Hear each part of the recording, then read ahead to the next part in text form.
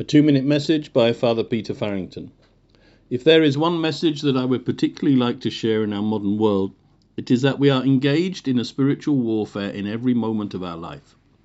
Our Christian life is not a matter of choosing to adopt a few religious habits where other people choose to learn a musical instrument or play football.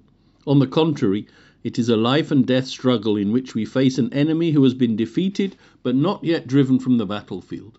This very real enemy was created in love and beauty, but turning away from God in pride and envy, he has become utterly hate-filled and ugly in everything. And his one desire is to turn all of those human persons that God has created into the same entirely self-centered and increasingly ugly people as himself. This is why St. Peter warns us very seriously. Be on your guard and stay awake. Your enemy, the devil, is like a roaring lion sneaking around to find someone to attack. What is he trying to do in our lives? It is to turn us away from God, even if we think that we are rather religious.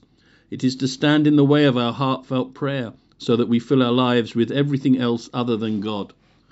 We can be sure today, if we have any desire to seek after God and grow closer to him, that Satan and those other fallen angels will try to prevent us in whatever way they can. Perhaps it is through temptations to choose something that will stand in the way of our life with God. Perhaps it is in temptations to despair or give up because we feel we are unworthy.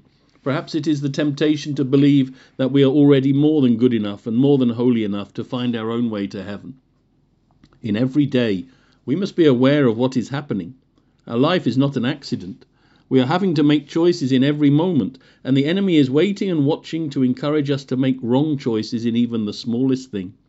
But our God, the Lord Jesus Christ, has destroyed the power of death and Satan, and seeking to be closer to him in an increasing union, preserves us in every day from every assault.